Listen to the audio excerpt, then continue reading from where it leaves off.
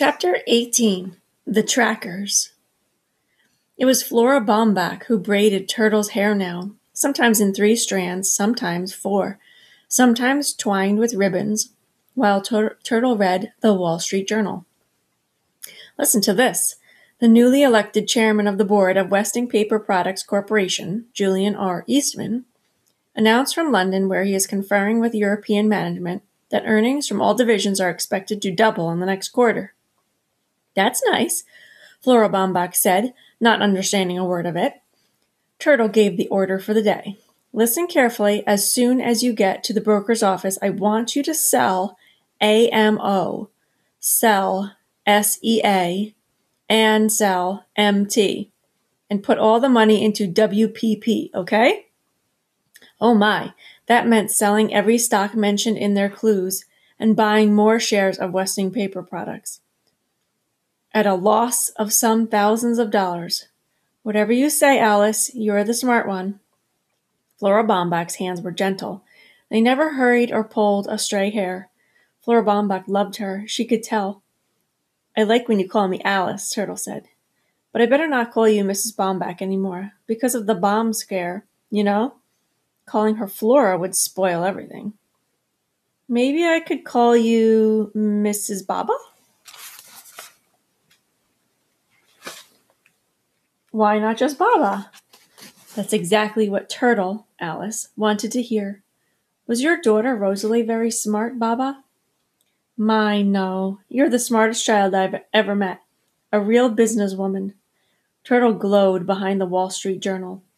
I bet Rosalie baked bread and patched quilts and dumb stuff like that. The dressmaker's sure fingers fumbled over the red ribbons she was weaving into a 4-strand braid. Rosalie was an exceptional child, the friendliest, lovingest. Turtle crumpled the newspaper. Let's go. I'm late for school, and you've got that big trade to make. But I haven't finished tying the ribbons. Never mind, I like them hanging. Turtle felt like kicking somebody, anybody, good and hard. Sandy was not at the door when they left. He was in apartment 4D, neatly writing in his patriotic notebook information gathered on the next heir. Baumbach, Flora Baumbach. Maiden name, Flora Miller. Age, 60. Dressmaker. Husband left her years ago. Sends no money. She had a retarded daughter, Rosalie, a Mongoloid child. Sold bridal shop last year after Rosalie died of pneumonia, age 19. Spends most of her time at the stockbrokers. Westing connection? Made wedding gown for Violet Westing, which she never got to wear. Sandy turned to a fresh page, popped his feet on the judge's desk, and began to read the data supplied by the private investigator on Otis Amber. He laughed so hard he nearly fell off the tilting chair. Haunted by last night's dream, Theo jogged behind his partner halfway to the high school before he uttered a breathless "Stop!" Doug Who stopped. Who lives in the apartment next to yours? Crow. Why? Nothing. How come he didn't know that? Because no one ever wonders where a cleaning woman lives, that's why. But he wasn't like that, was he? Still, it must have been a dream. In the dream, the nightmare. Crow had given him a letter, but the only thing he found in his bathrobe pocket this morning was a Westing paper hanky. Hey, wait, Doug had started off again. I figured out our clues. Ammonium nitrate. It's used in fertilizer, explosives, and rocket propellants. I knew those clues were a pile of fertilizer, Doug replied, jogging easily. Only one thing mattered. Saturday's big track meet. If he won or came in a fast second, he'd have his pick of athletic scholarships. He didn't need the inheritance. Stand still and listen. Theo grabbed Doug by the shoulders and held him flat-footed to the ground. Like it or not, we're partners, and you've got to do your share. Sure, Doug replied. His father was angry, his partner was angry, and a bomber was blowing up Sunset Towers by floor. Some game. What do you want me to do? Follow Otis Amber. Head tilted back, Flora Baumbach squirted drops in her eyes, blinked, and stared again at the moving tape. Oh my! Westing Paper Products had jumped 4.25 points. Her eyes must be blurry from the medicine. The dressmaker sat on the edge of her chair, biting her fingernails, waiting for WPP to cross the board again. There, WPP, $40. Oh my, oh my! This morning she had paid $35 a share. There it goes again. WPP, 40.25. Oh my, oh my, oh my! After classes, instead of running around the indoor track, Doug Hu jogged out of the gym to the shopping center 6 blocks away. There was Otis Amber, placing 2 cake boxes in the compartment of his bike. He picked up a package from the butcher shop and pedaled off, unaware of the sweat-suited figure trotting half a block behind him, and went into Sunset Towers to make his deliveries. Hi, Doug. Gonna run the mile under 4 minutes on Saturday? The doorman asked. Sure hope so. Do me a favor, Sandy. Give a loud whistle when Otis Amber comes out, okay? Chip-toothed Sandy gave such a loud whistle that Otis Amber would have been deafened if the flaps of the aviator's helmet he had not been snug against his ears. Leaving his bicycle in the parking lot, Otis Amber boarded a bus. Doug ran the 5 uphill miles to a house with the placard, E.J. Plum, attorney. He ran another 3 uphill miles after the bus that took the delivery boy to the hospital entrance. Doug sat down in a waiting room chair, wiped his face on his sweatshirt, and picked up a magazine. Fascinated by the centerfold picture, he almost missed Otis Amber, who dashed out of the hospital as though fleeing for his life. Hiding behind parked cars, Doug followed the delivery boy to another bus, ran 4 steep miles to a stockbroker's office. How is it that all roads go uphill? From the broker to the high school, from the high school, downhill at last, back to Sunset Towers. The exhausted track star leaned against the side of a building, thankful he was not a long-distance runner. I gotcha! Otis Amber poked a skinny finger into Doug's ribs. He cackled, handing the startled runner a letter. It's from the lawyer Plum. Says all the heirs gotta be at the Westinghouse this Saturday night. Sign here. With his last ounce of energy, he wrote Doug Hu, miler, on the receipt, then slid down the wall to a weary squat. Some miler. His feet were blistered, his muscles sore. He could barely breathe. He might never run another step in his life. On receiving the notice of the Westinghouse meeting, Judge Ford canceled her remaining appointments and hurried home. Time was running out. Sandy read to her from his notebook. Amber, Otis Joseph Amber, age 62, delivery boy, 4th grade dropout, IQ 50, lives in the basement of Green's Grocery, a bachelor, no living relatives. Westing connection, delivered letters from E.J. Plum, attorney, both times. I would have guessed Otis had an IQ of -10, Sandy said with a smile. Go on to the next heir, the judge replied. Dear, D. Denton Deer, age 25, graduate of UW Medical School, first-year intern, plastic surgery. Parents live in Racine, not heirs. Westing connection, engaged to Angela Wexler, C. Wexlers, who looks like Sam Westing's daughter, Violet, who is also engaged to be married, but to a politician, not an intern. That's awfully complicated, I know, the doorman apologized, but it's the best I could do. Pulaski, Sadell Pulaski, age 50, education, high school, 1-year secretarial school, secretary to the president of Schultz Sausages, is taking her first vacation in 25 years, 6 months saved up time. Lived with widowed mother and 2 aunts until she moved to Sunset Towers. Walked with a crutch even before she broke her ankle in the second bombing. Now needs 2 crutches. She paints them. Westing connection? ? We don't have any medical reports on her muscular ailment, Sandy reported. The nurse at Schultz Sausages said she was in perfect health when she left on vacation. Strange, the judge remarked. A suspicious malady, no apparent Westing connection. Somehow Sadell Pulaski did not seem to fit in.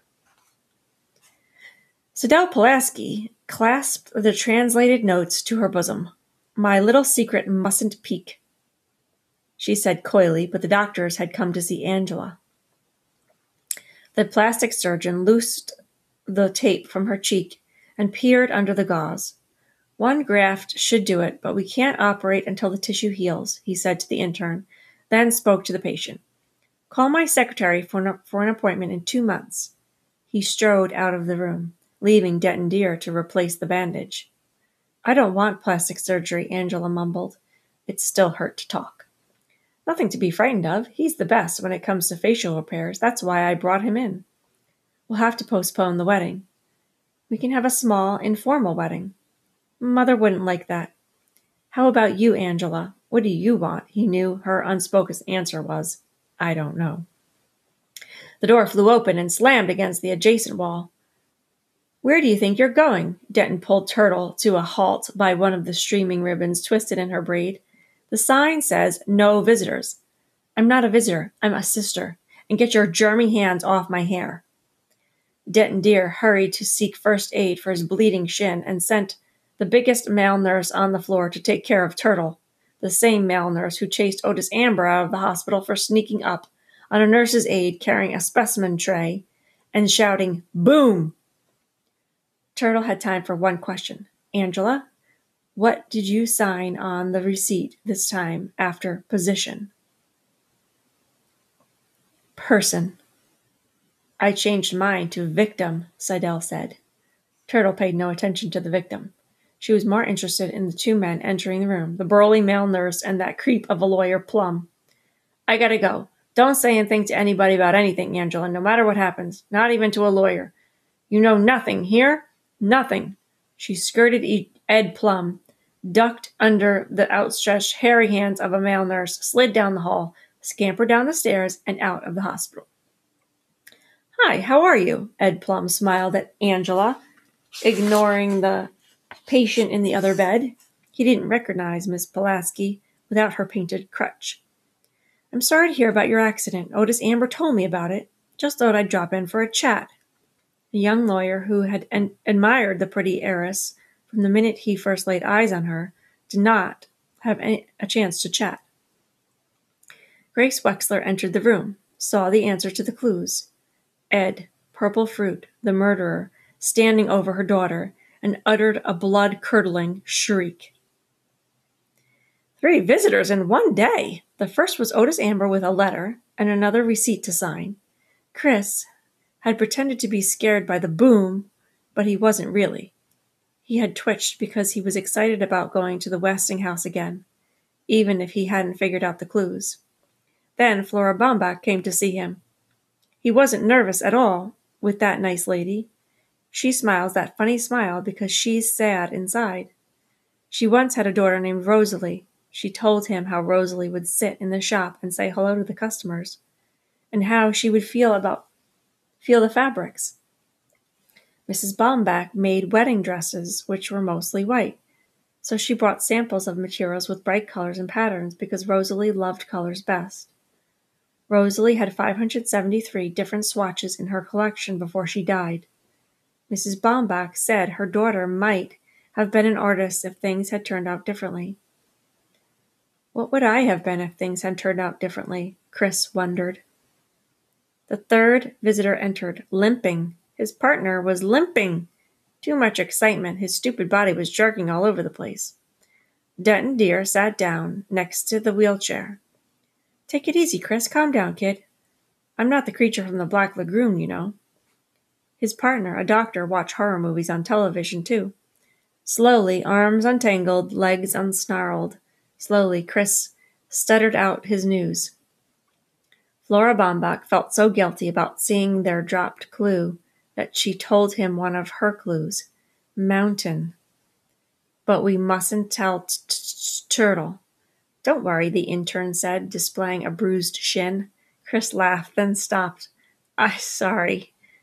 Mountain. Denton Deer thought about the new clue. If a treasure is hidden in a grain shed on a mountain plain. I sure don't have time to look for it, do you? No. Let's forget the clues. I have something more important to tell you. Don't get excited, okay? Chris nodded. His partner was going to ask for the money. Denton Deer stood.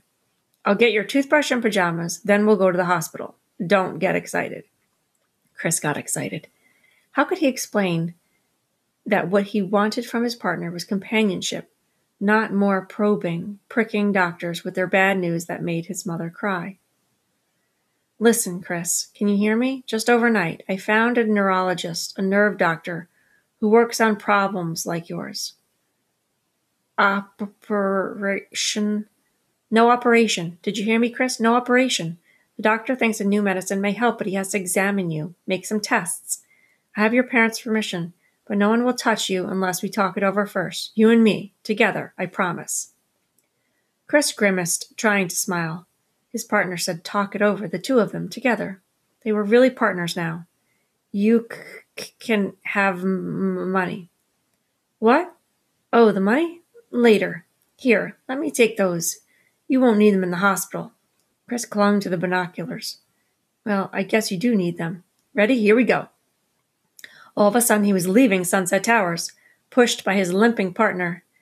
Maybe Dr. Deer is not who and what he says he is. Maybe he is being kidnapped for ransom. Maybe he's being held hostage. Oh boy, he hasn't had so much fun in years. And that's the end of chapter 18. Have a great day.